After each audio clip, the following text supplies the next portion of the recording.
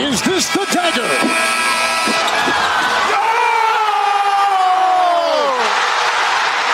Illegal substitution, too many men on the field, Saskatchewan. Gizmo has a block and the sideline.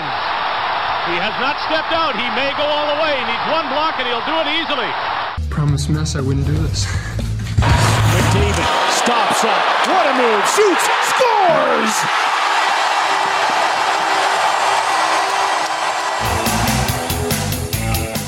Hey, it's episode 59.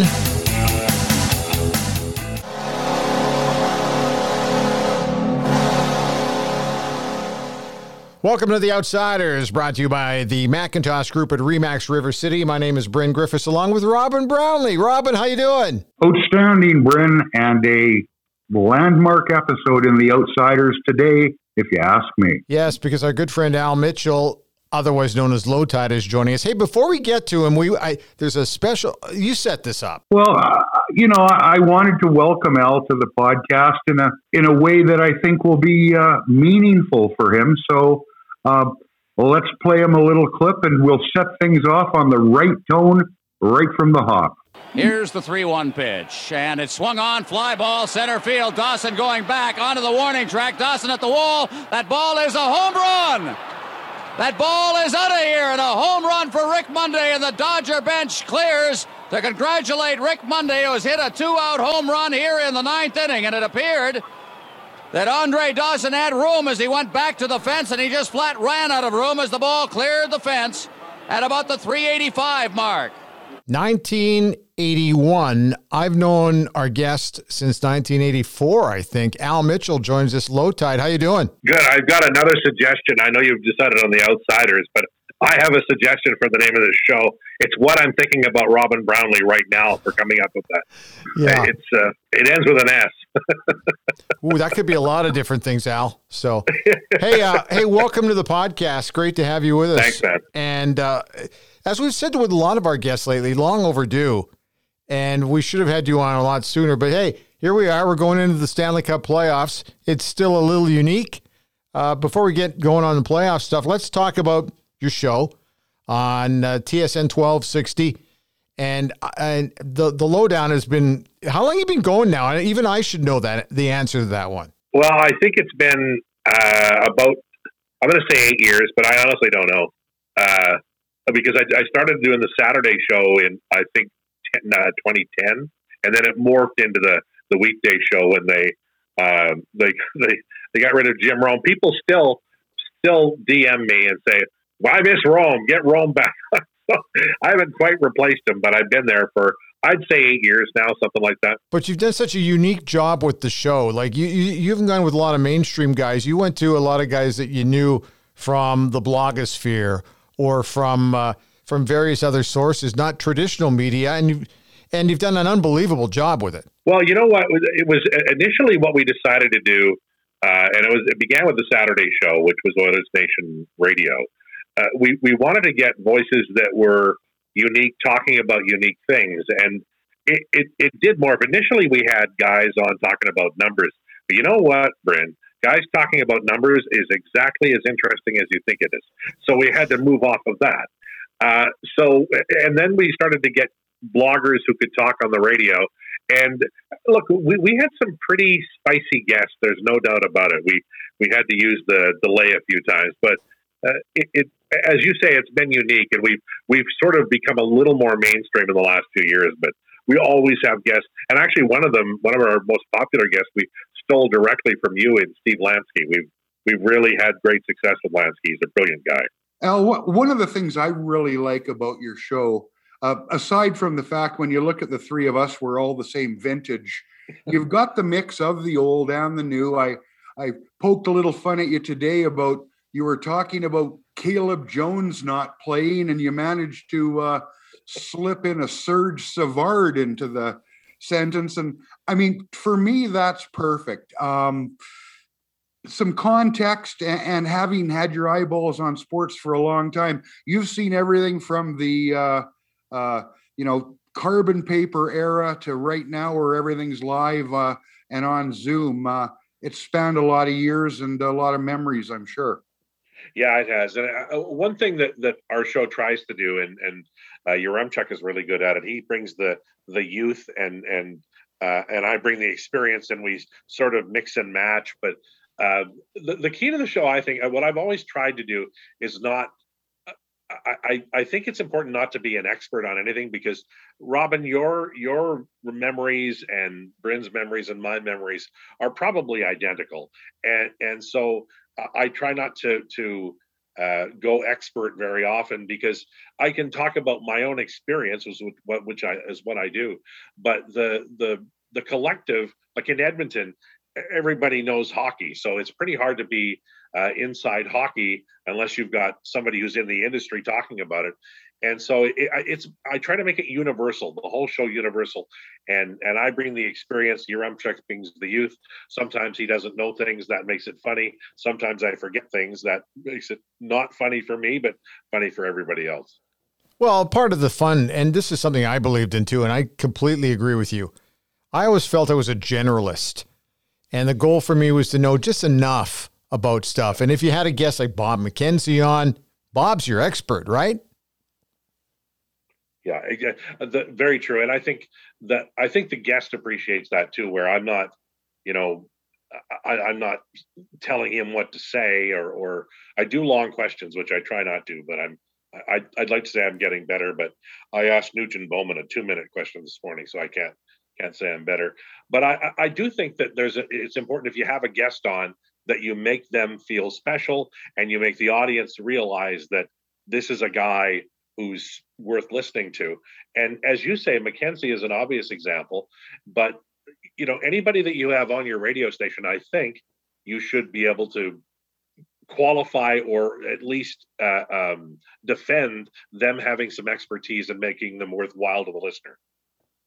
Well, and the other thing too, Allan, experience is great, but there are a lot of new people out in the media there that, I tell you what, since we were mainstream, even in that number of years, have come aboard and are doing a hell of a job. There's a fresh perspective. It's a new era, both in sports and in the way we cover sports. And there's a lot of stuff. There's a lot of content out there if you want it. Oh yeah, it changes every day. I think everybody but me has a podcast, and they're all good. Like they're, I thought, and it's very true, at the beginning of the podcast world, often you had to get a very famous person, and then they were the pull, and they would talk for a while, and you'd get a guest or two. But now the podcasts are getting like all world guests, and doing not today, obviously an exception, but they're getting all world guests, and you're compelled to listen to them, even aside from the host or the hosts. And I would say that's new in the last year or so. There are some top drawer guests doing podcasts just cause, and that's really good, I think. Well, when you think back 20 years, did you ever think you're going to be doing this? Because your career has gone back as far as mine to Saskatchewan days, and maybe even further for you. But let's talk about how we even got started, and how and where did you get going? Well, I remember thinking to myself, should I drive a pizza over to the rink in Moose Jaw for Bryn, because he's begging for it here in the middle of the second period. I remember those days. Mm-hmm. But I was on the music side of it. I was a top 40 jock. And so I'm really out of my element, but on the other side of it, I do know radio, and I'm not as well connected as a lot of people, but I do know some folks, and we were able to get rolling with a talk show, and it was a really new experience for me, because the dead air to me is death, and in talk, that's okay to have some quiet for a moment. So it took a while to learn it, but and Bryn, you're the same way. I know you are. It's in your blood. So if you weren't podcasting, you'd be thinking about podcasting. This is what we do. My dad was an edgerman in a sawmill, and he could look at a log and he could tell you how many 2x4s you were going to get out of it. And that's sort of what we do. We're in the communications business, and if we're not communicating about sports, then maybe it's linoleum, but it's the same thing. Al, where does that passion for sports, because you need the passion first before you go on and do any of the things we're talking about. But, you've got your show. You're doing work for The Athletic. You wrote at Oilers Nation. You write your own blog. That's a lot of hours in the day of talking, thinking, and writing about sports. When did sports grab you and refuse to let go? Well, it was the in the 60s. We used to spend my grandma and grandpa's house was right next door to my mom and dad's, and there was always sports on. My grandpa and my grandma were both diehard Toronto Maple Leafs fans, so any Maple Leafs game that was on, they would watch. And sports was always on because my grandpa would watch the baseball game, and so I learned from them, and then from my dad, who loved baseball and hockey as well. So it was always around. If you weren't watching it, you were probably talking about it. And as you guys will remember, there was only 1 or 2 hockey games on a week, so the hockey news was always at grandpa's house, so I would read that. It was just part of the furniture, right? Like it was such a fun thing to do. And then obviously when I got into school, I played sports. I was awful at it, but I loved to play sports. And from that grew an interest in, aside from that, was an interest in radio. And when I got into radio, I didn't do sports until I got to Regina in 1984, but I always had a passion for that too. So they kind of amalgamated in 84 a little bit when I did sports with Roger Millions and Peter Labardius. Yep. Yeah, exactly. At Chikai Radio. Sorry, CKCK Radio. That's right. I was so good. We were so good at it, we killed that station. It doesn't exist anymore. Hey, the other thing too, and it's funny because I remember going to an ESPN radio sports conference in Phoenix in 2004, I think it was, and had a chance to meet Jim Rome there briefly and Dan Patrick. And it was always neat to talk to some of those legends from the U.S. The one thing that always seemed to come up in conversation, though, was, oh, you're in Canada, so how do you talk sports in Canada when your country only really cares about one sport? And I thought, well, that's a really justifiable question you're asking me. And then when I talked to many of our hosts, we obviously have our favorites, but as long as you and I've known each other, if I wanted to talk World Cup soccer with you, you would. And you did it with enthusiasm. If you wanted to talk about baseball or the Expos, because you and I both love the Expos, we would talk about baseball. If we were going to talk about Stampede Wrestling and Ed Whalen talking about Off the Turnbuckle, we could talk about that too. But your interest level in everything has always been high. Well, a part of that is because, Stampede Wrestling was a favorite of my brother and I. He was 4 years older than me. We'd watch Stampede Wrestling, and then I'd get beat up for the rest of Saturday. That was my childhood. But again, it always revolved around that. But the wide interest, I think, comes from, as you go on in life. Like there was a time in Edmonton where soccer was pretty big with the Drillers, and you get to know people there. And I did hang around the John Short show a lot. So John taught me a lot about boxing and other sports. That he was big into community sports. Like he was just major league interested. You could call him with the fastball scores from Leduc, and he'd put them on the air. He was all about that.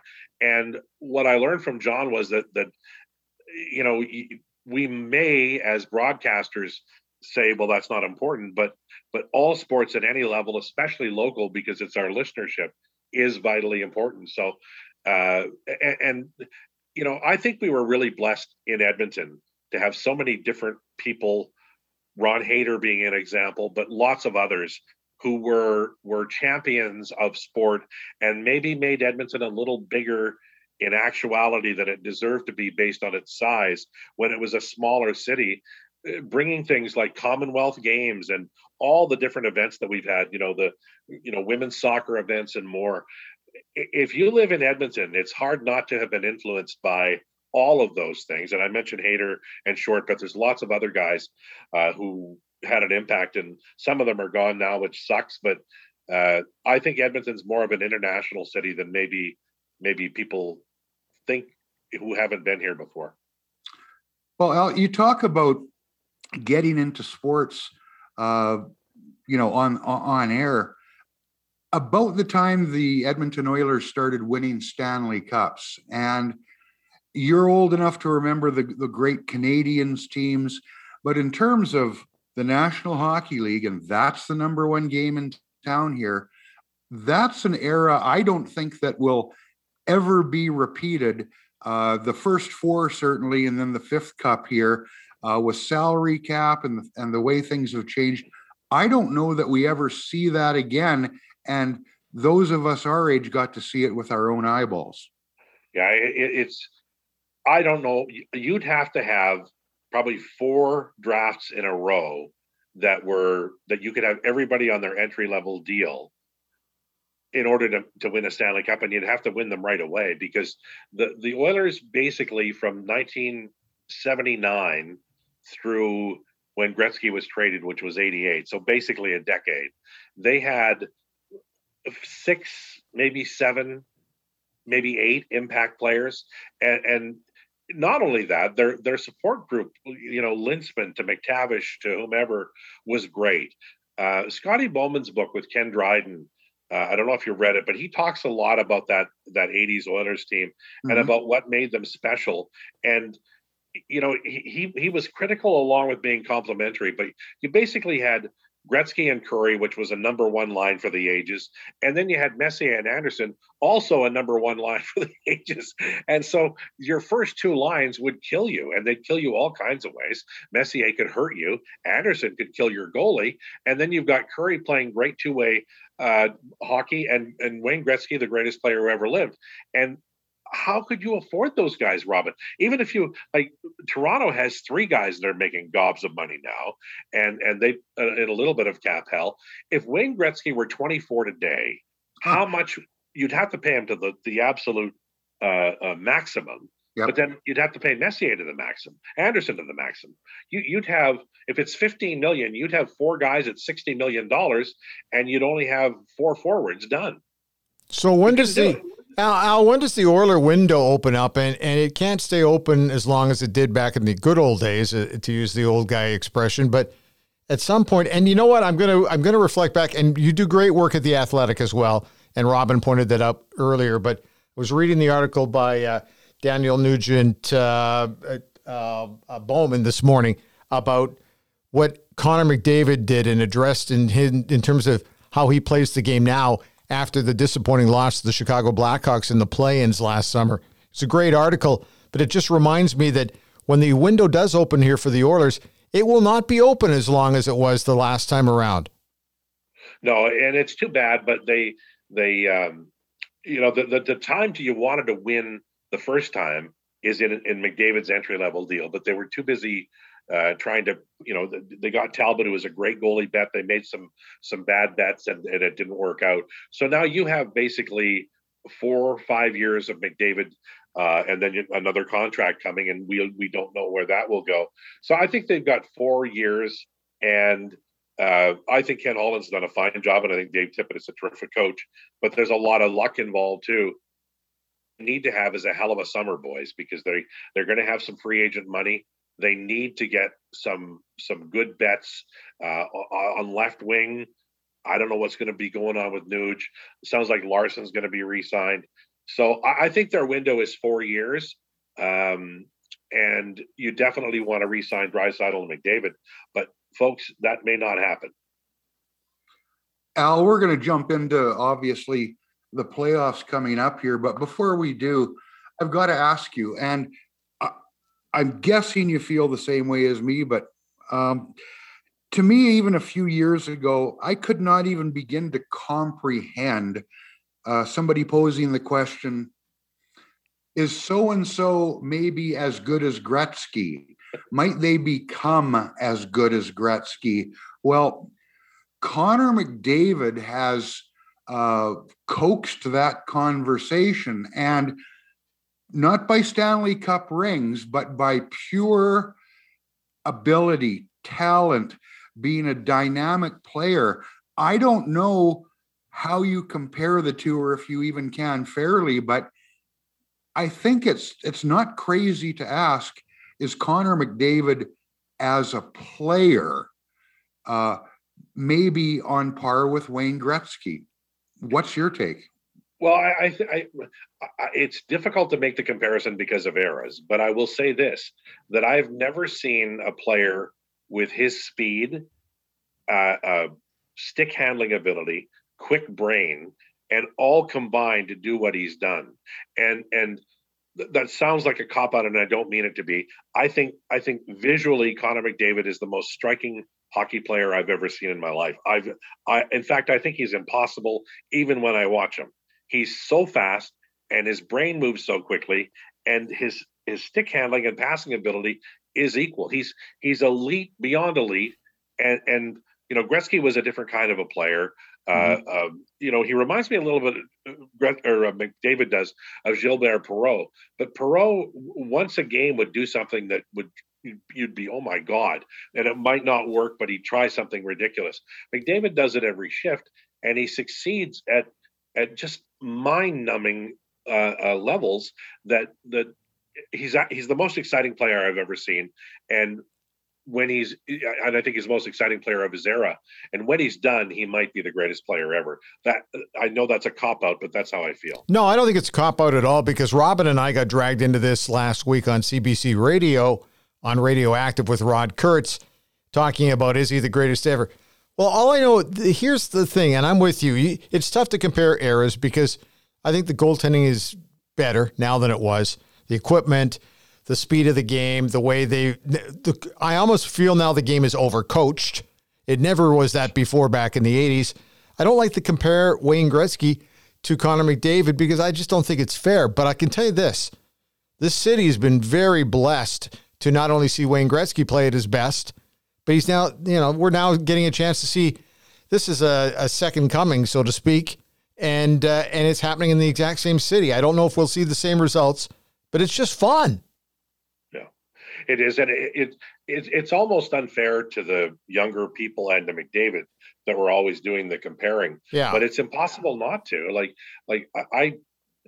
It's hard to describe to people who weren't living in the city in the 80s, how important the team was and what the impact that they would have. The one year Pocklington bought them all black Porsches. So you'd see these black Porsches going by and you'd say, oh, there's an Oiler, or you'd see 4 in a parking lot. You're like, oh, they're at Earl's, and they were like rock stars. And we're in a different era now where players aren't necessarily as public in the city they play in. And I'm sure that's for good reasons. But the 80s team, they were rock stars. And honestly, a lot of my memories of the 80s are about like in 87 when I spent an entire day contemplating the possibility of the Oilers losing to Hextall in Philadelphia because that team was so good and they took it to a game 7. Yep. And I remember talking to people, and it was like front and center. I don't know what the news was that day, but the news in Edmonton was game 7, and they had such a pull. I used to do MC work where you'd get up and you'd have to say the score every 5 minutes or so. If the Oilers scored, you had to let people know, and they were obsessed. And we're getting to that point again. What the city needs is a long playoff run. Well, you bring up a great point. Back then, it was as much fun to run in and chat hockey with Dave Semenko at David's restaurant as it was to watch him play, right? Because you would run into these guys all over the place, and that just doesn't happen anymore.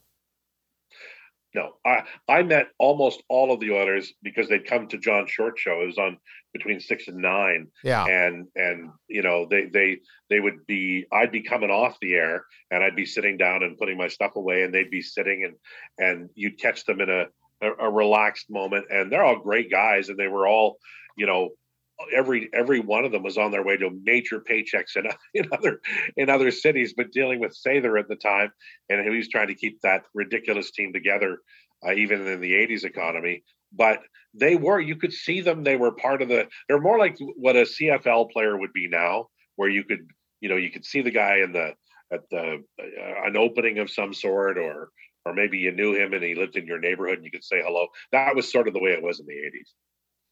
Well, I tell you what, I know I spent my youth out on the coast loathing the Edmonton Oilers because they would come in and be in a podcast shit can the Vancouver Canucks for fun. It wasn't even close. And who is this Gretzky guy? And how come, the Canucks can't beat them? Then I get out here, Gretzky's gone, but I'm walking in and having a coffee and talking to Mark Messier as Jim Matheson shows me around. And even then there was star power left there with Messier and a lot of the guys that still remained. Can we get that kind of star power, or at least that kind of supporting cast around Connor McDavid and turn this into something more than the Oilers have the two best players in the league? Well, this will be the summer if they do it, Robin, because they can buy out Koskinen. I know nobody likes the word buyout. Maybe they can make a trade to get rid of Koskinen by saving half the salary. They're gonna have real free agent dollars. There's some interesting players out there, and they have finally, and it took Holland 2 years to do it, but they have finally figured out the pipeline of players coming up from Bakersfield. These guys are plug and play and ready, and they have legit free agent dollars. Now, maybe you get Thomas Tatar and you have to overpay him a little bit, but I think Ken Holland can go to everybody and say, look, we're finally organized in a way that we weren't when Mr. Chiarelli was here, and we're ready to go. We need these pieces, probably a couple of wingers. I like McLeod as a center. Maybe they think he's a year away. Sign Larson, get the group back. I think Mike Smith's coming back probably. But I think this is the summer. It's go time because Holland set it up that way. Where he's signed everybody to short-term deals and a lot of money. Chason comes off the books. There's some other dollars that come off the books. Nuge comes off the books. Don't know what'll happen there, but they're going to spend money this year because they're going to have money this year.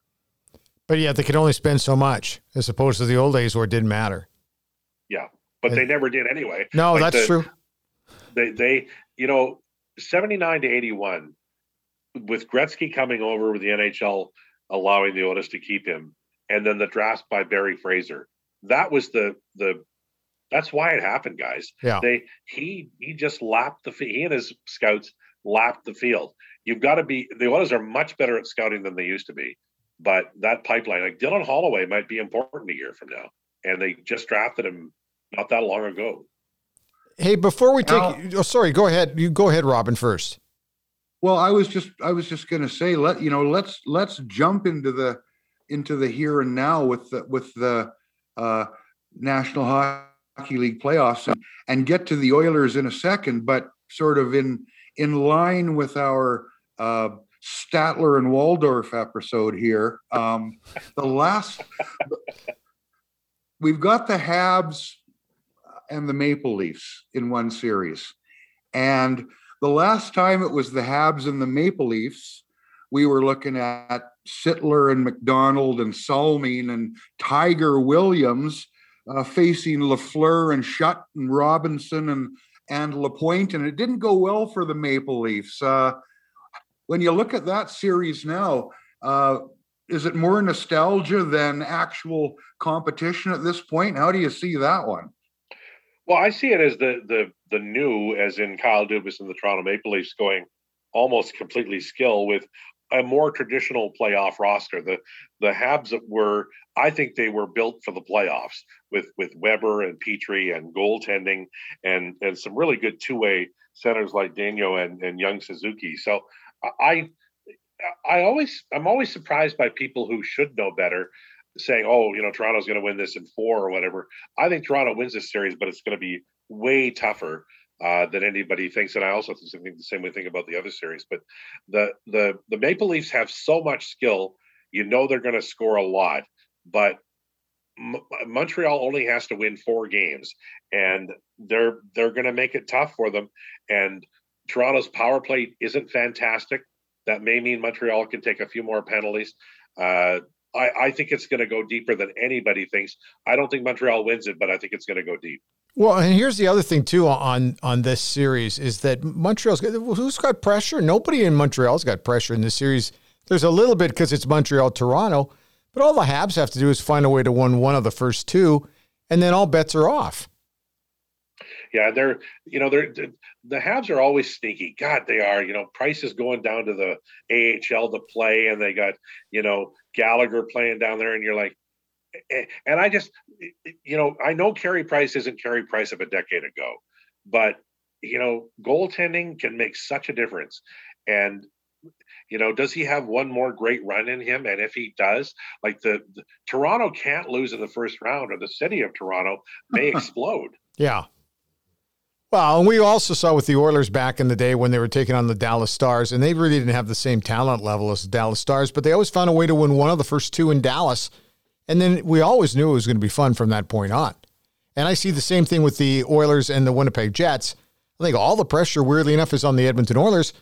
Jets just got to come in here and win one. And then it turns into a hell of a series.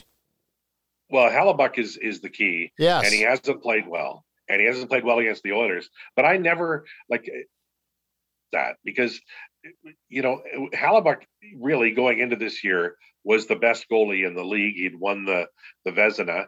And you can't turn it on and off. But I just believe if he has one really solid – game one is so important because if he plays well, then it's a whole different series. And I think that's what Paul Maurice is doing. Ehlers would make a big difference if he can play. The problem I have with Winnipeg, and the reason why I think Edmonton will win the series, is their defense. They badly needed to add to that defense at the deadline, and they didn't do it. It's a lot's relying on Neil Pionk, and he's a good player. I just don't know if he's good enough to stop the Oilers, and McDavid has had his way with them. Well, that's the thing is McDavid and Draisaitl have had their way with them. And now you can say that on a lot of nights against some pretty good defenses, but that defense to me is just not what it was even 3 or 4 years ago. And the thing that surprises me is going into the series, I look and I say, right now, head to head, the Oilers have the better goaltending. I'm not saying they have the better goaltender, but in 9 games this year, it was all Mike Smith and the Oilers. And I don't know why, but if the pucks keep going in, it doesn't matter why, only that they go in. Well, Mike Smith he's the great unknown. I had at the beginning of the year, I had a conversation with Mike Zanier, former Oiler goalie who does Swedish color commentary on radio. And we just talked about how important goaltending would be. And at that time, we were talking about Koskinen and Smith as a kind of a combo. But Mike Smith changed almost the entire equation in the North Division this year alone, because everybody knew McDavid would be McDavid and Draisaitl would be Draisaitl. But my God, the guy had a season for the ages. Honestly, he has been so spectacular and calm. And he's 39, boys. I know we're not 39, but we remember 39. I don't. And don't even try to tell me you're not there yet. No. Oh, yeah, you're having too good a time, right? I mean, he's been the story. And as long as he continues that,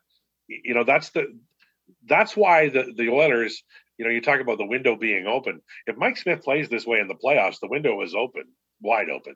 Okay, now conversely here, and I'm going back now to 2006, and I remember a conversation I had with Craig McTavish, and this is going down the stretch to even qualify for the playoffs. It was going to go down to the final weekend. And I said to Mac T, how do you handle your goaltenders heading into the playoffs? He says, I think you got to be really careful with your goalies in the last few weeks of the regular schedule. You've got to make sure that you've got confidence in one guy that can carry the mail, but you got to make sure the other guy's ready to go just in case. But you also have to make sure that you still go back to that number one guy. Now, in the Edmonton Oilers situation, the way they handled Koskinen in the final 2 weeks of the regular schedule, I don't think the team's got confidence in him. They may tell us that. I don't believe it. I don't think Koskinen's got confidence in Koskinen. And I think to myself, if Mike Smith doesn't perform the way he's played all the way through the season, they're not going to win this series, Al. Well, you're right, because Koskinen, he's got the yips, and like you don't like to say that because he had a 929 save percentage in a 10-game period before that first disastrous game. Yeah. And now 2 games out of 3, he's been poor. And they got a number 3 guy, but they never played him, so he's not even in the equation. So we'll know, like, if they're up 3-0, 3 Cobb after the 3rd game, then you bring Koskinen into the 4th game if Smith is tired. But other than that, like, if they're 2-1 going into game 4, I think Smith plays all, like, unless he gets hurt, I think he plays the entire time, and that's not ideal. And I know they're saying, well, we're fine with Koskinen. My God, some of those goals were just like, I mean, Pepe Le Pew beyond. They were just bad. I don't see Koskinen getting into another game. I just don't. I don't think you can afford to do that with your goaltending. Now, he might come in relief, but you still got to go back to Mike Smith in the next game. You just have to.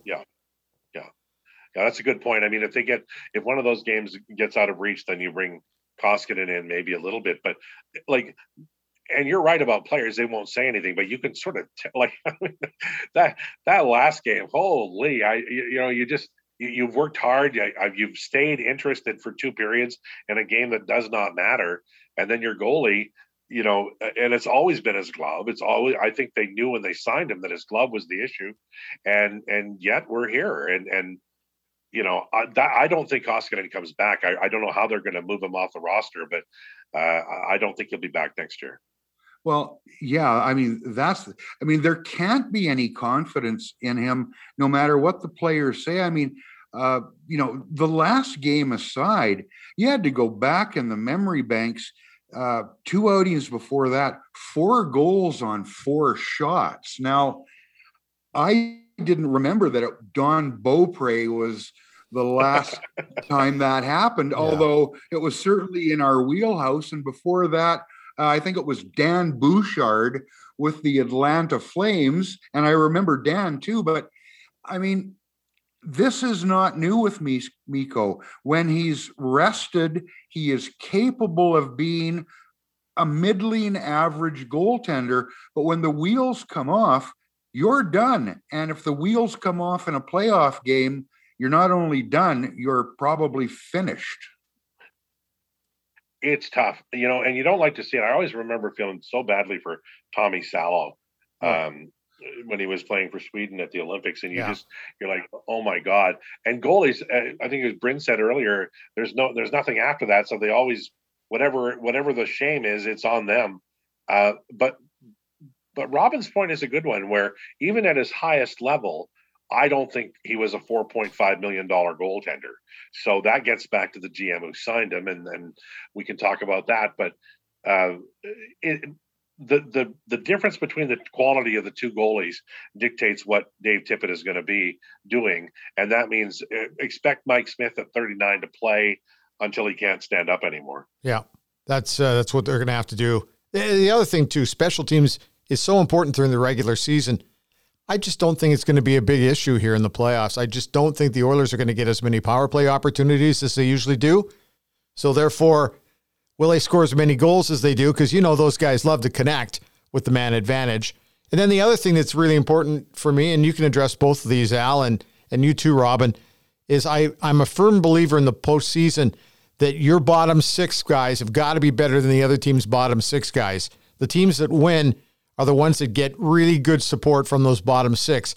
I expect the top 6 guys are going to match each other off pretty closely. So just to kind of touch on both of these 2 Canadian series, how do you see that? Well, for me, I see the Oilers going with a very young third-line center, and Winnipeg is very deep at that position. That's an area of concern. On the wings, the Oilers, I really liked Neil and Chason in the bubble a year ago. They were rock solid. So they've got that going for them. I would give Winnipeg a slight edge in the 3rd, 4th line forwards because I'm a big fan of Lowry. On defense, I noticed Cuckoo was lined up with Bear in practice today. That Nameen Jones is going to be playing or going to be in the press box. I like the Oilers defense more than I like the Jets defense. Over in the other series, those old guys are pretty interesting. Joe Thornton, Wayne Simmons, Spezza. My God, he's been fun to watch. Montreal has, I don't think Stahl's done much, but their other centers in the bottom six have done well. They're strong up the middle. I'm going to say it's a draw in the Eastern Series and a slight edge in the Winnipeg Series. Huh. When I look at the Winnipeg Series, Al and Bryn, I see a huge difference in the defenses of both teams. The Oilers have one of the most productive blue lines as a group. It helps when you got Tyson Barrie and Darnell Nurse on top. And even with, the second and third pairings, there's nothing spectacular about Kulikov or Cuckoo, but they know how to play the position. The other part too, and it's Captain Obvious, until the Winnipeg Jets find a way to do something about Leon Draisaitl and Connor McDavid, I'm not convinced they've got an honest shot.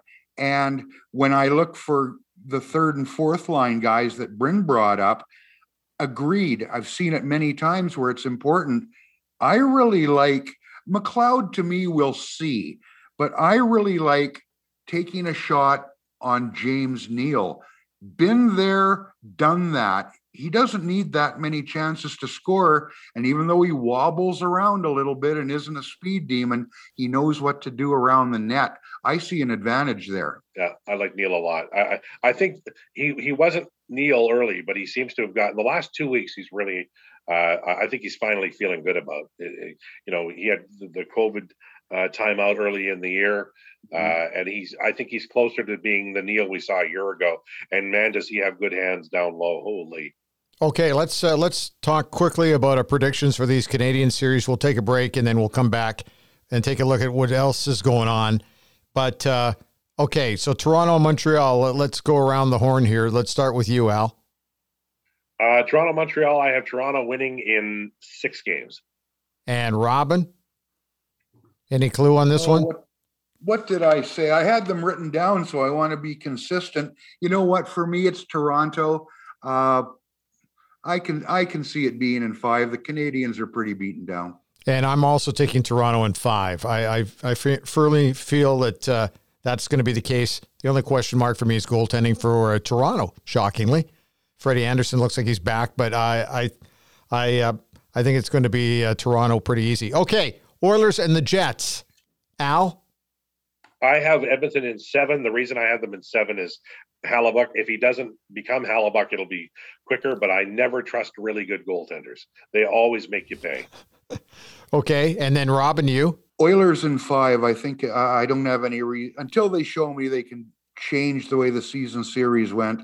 Oilers 5 games. And I've taken the Oilers in 7, and I think Connor Hellebuck's going to take an etch-a-sketch to his season, and I think he's going to be really the only reason why it's going to go to 7. So there we go. That's the 2 Canadian series. Al, chill for a second. When we come back, let's take a look at some of these other series that are already underway. That Tampa, Florida one is insane. We'll get to Al. Lowetide joins us when we come back with more in a moment.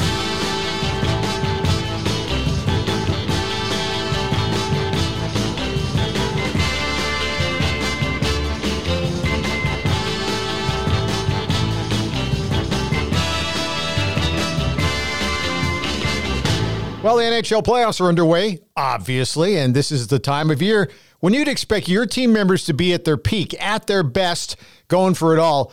Well, there isn't a regular season in the real estate market, but I'll tell you this, the Macintosh Group at RE/MAX River City, they've been in playoff mode all year long.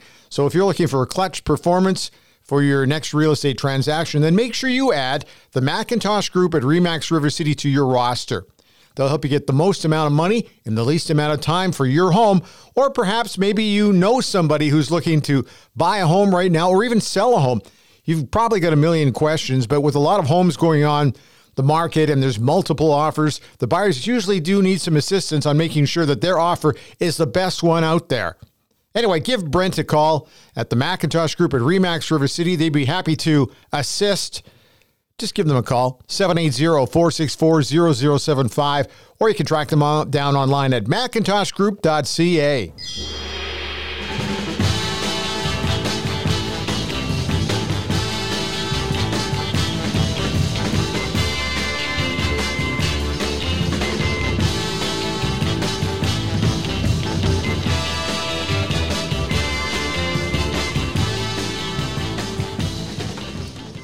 Al Mitchell joining us on The Outsiders. Lowetide from the Lowdown on TSN 1260. Goes every morning from 10 until noon.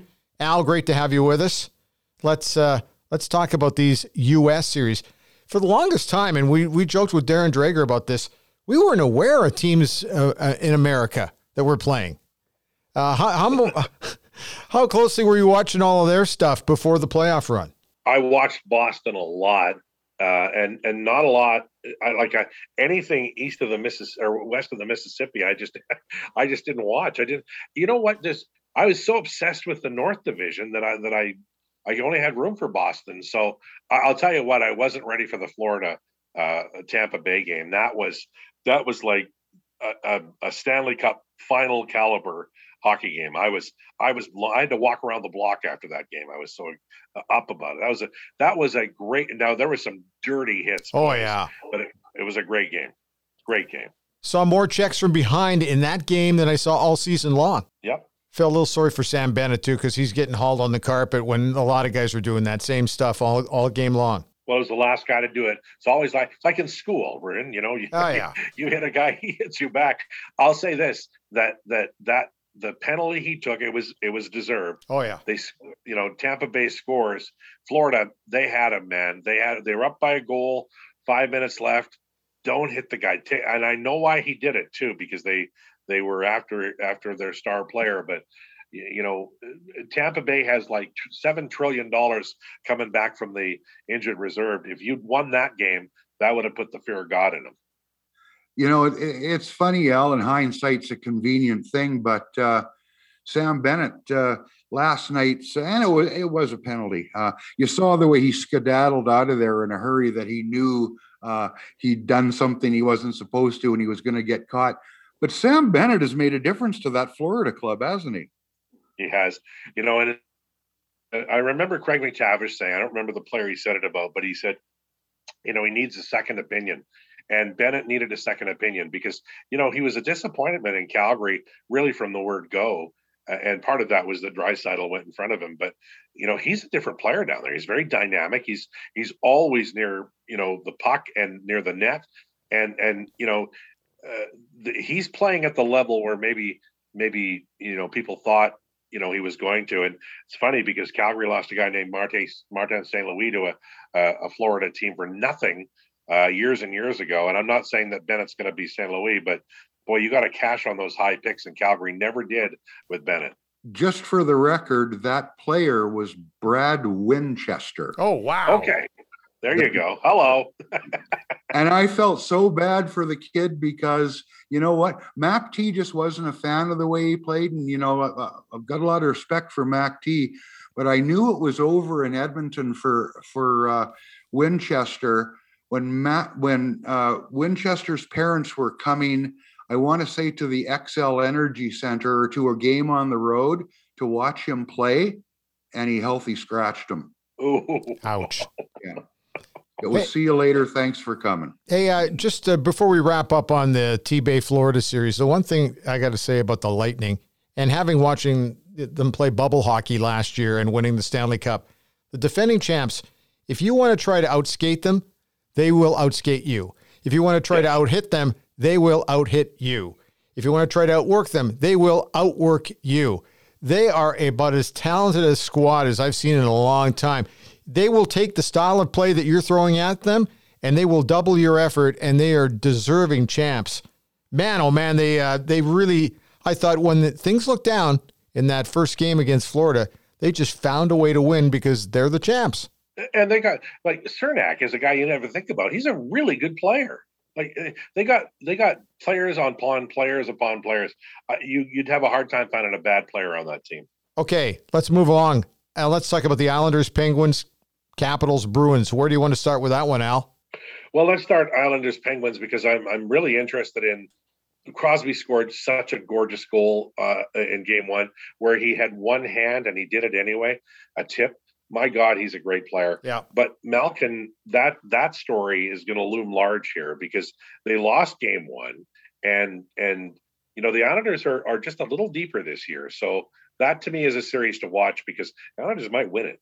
I think that, I mean, and I know we're a game down here with this pick, but I still see the Penguins in 7 games in that one. The Islanders are going to push, but I think it's 7 for the Pens. I think right now the net mining is a bit of a trade-off between the two.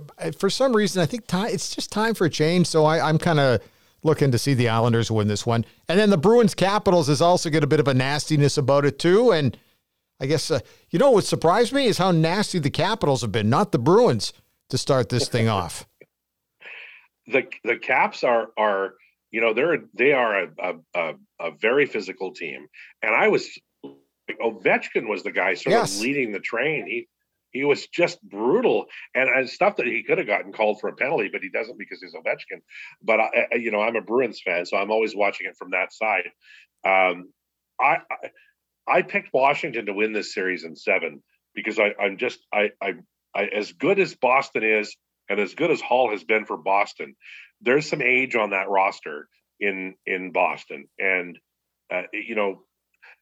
I worry about Rask a little bit. I think young Swayman may get some starts here.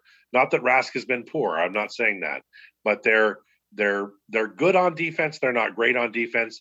Their third and fourth lines are good, not great.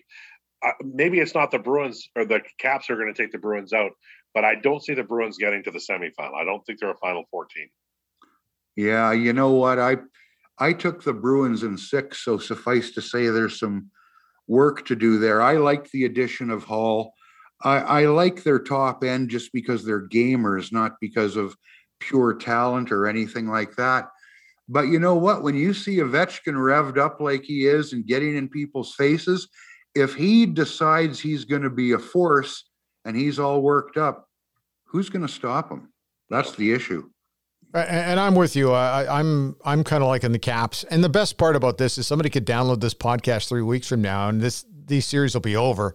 So people will always have the last laugh. But I think it's about time the Capitals moved on. And then the other series that was kind of interesting to me was the Wild and the Golden Knights from Vegas. And Minnesota jumping into a quick lead in this one. But the Wild have just been very quietly playing great hockey, Al.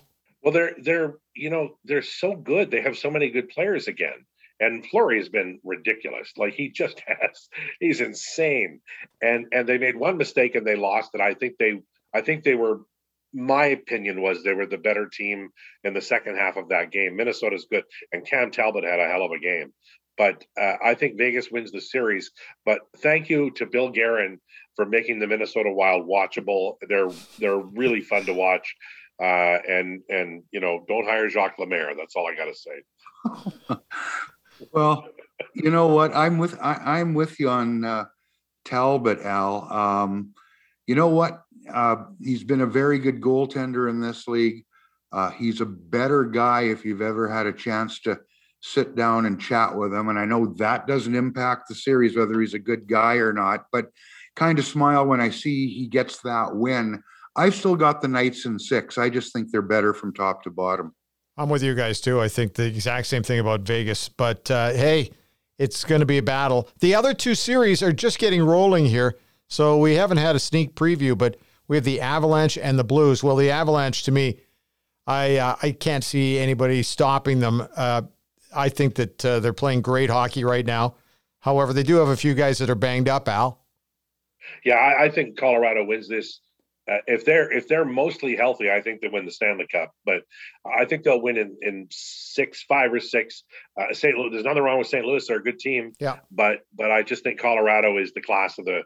I think they're the class of the West for sure. Yeah, in total agreement here. I think bumps and bruises or not, I picked them to win in 5. Maybe it goes to 6 because they're not 100%. I've also got them in the Cup final, Al. They're a really good hockey club. And Carolina and Nashville, boys, what do you think? Carolina had a really good, solid season. It's the only sweep I see. I just think Carolina has too much. I really do. Nashville has done great things. I don't think they match up well against Carolina. And I think Carolina wins in 4. Oof, that much, eh? Well, I tell you what, I like the Canes too, but I like them. I like them in 6. I also think might be playing that Colorado Avalanche team for that Stanley Cup. Anybody looking that far ahead? Wow. I like Nashville. I don't like Nashville in the series, but I think Nashville is capable of winning 2 games here with their speed. I think that they do jump into the holes nicely offensively, but I'm with you guys. I do like Carolina. I think, are they still doing the surge, by the way? Not surge, but surge. Are they still doing that stuff, or do they stop doing that, Al? I don't know. I hardly watched any of these American games this year. Oh, you know what? I'm so far away. I feel bad predicting because who the hell knows? Doing that clap thing. I don't know what it's always nice to get rid of the clap. Yeah. Well, that's what they say. I says, pardon? Pardon? I said, what? Hey, Al, thanks for your time. This has been great. We do need to get you on more often. And, of course, your show is always worth listening to every weekday on TSN 1260. So thanks for your time today. Well, you know what, guys?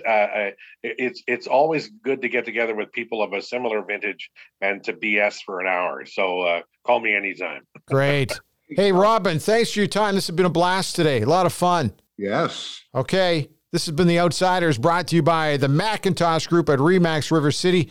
We'll talk to you next week. Craig Simpson, I think, is joining us next week, right? That's the hope, yes. We'll keep our fingers crossed. Thanks, everybody. Enjoy the day.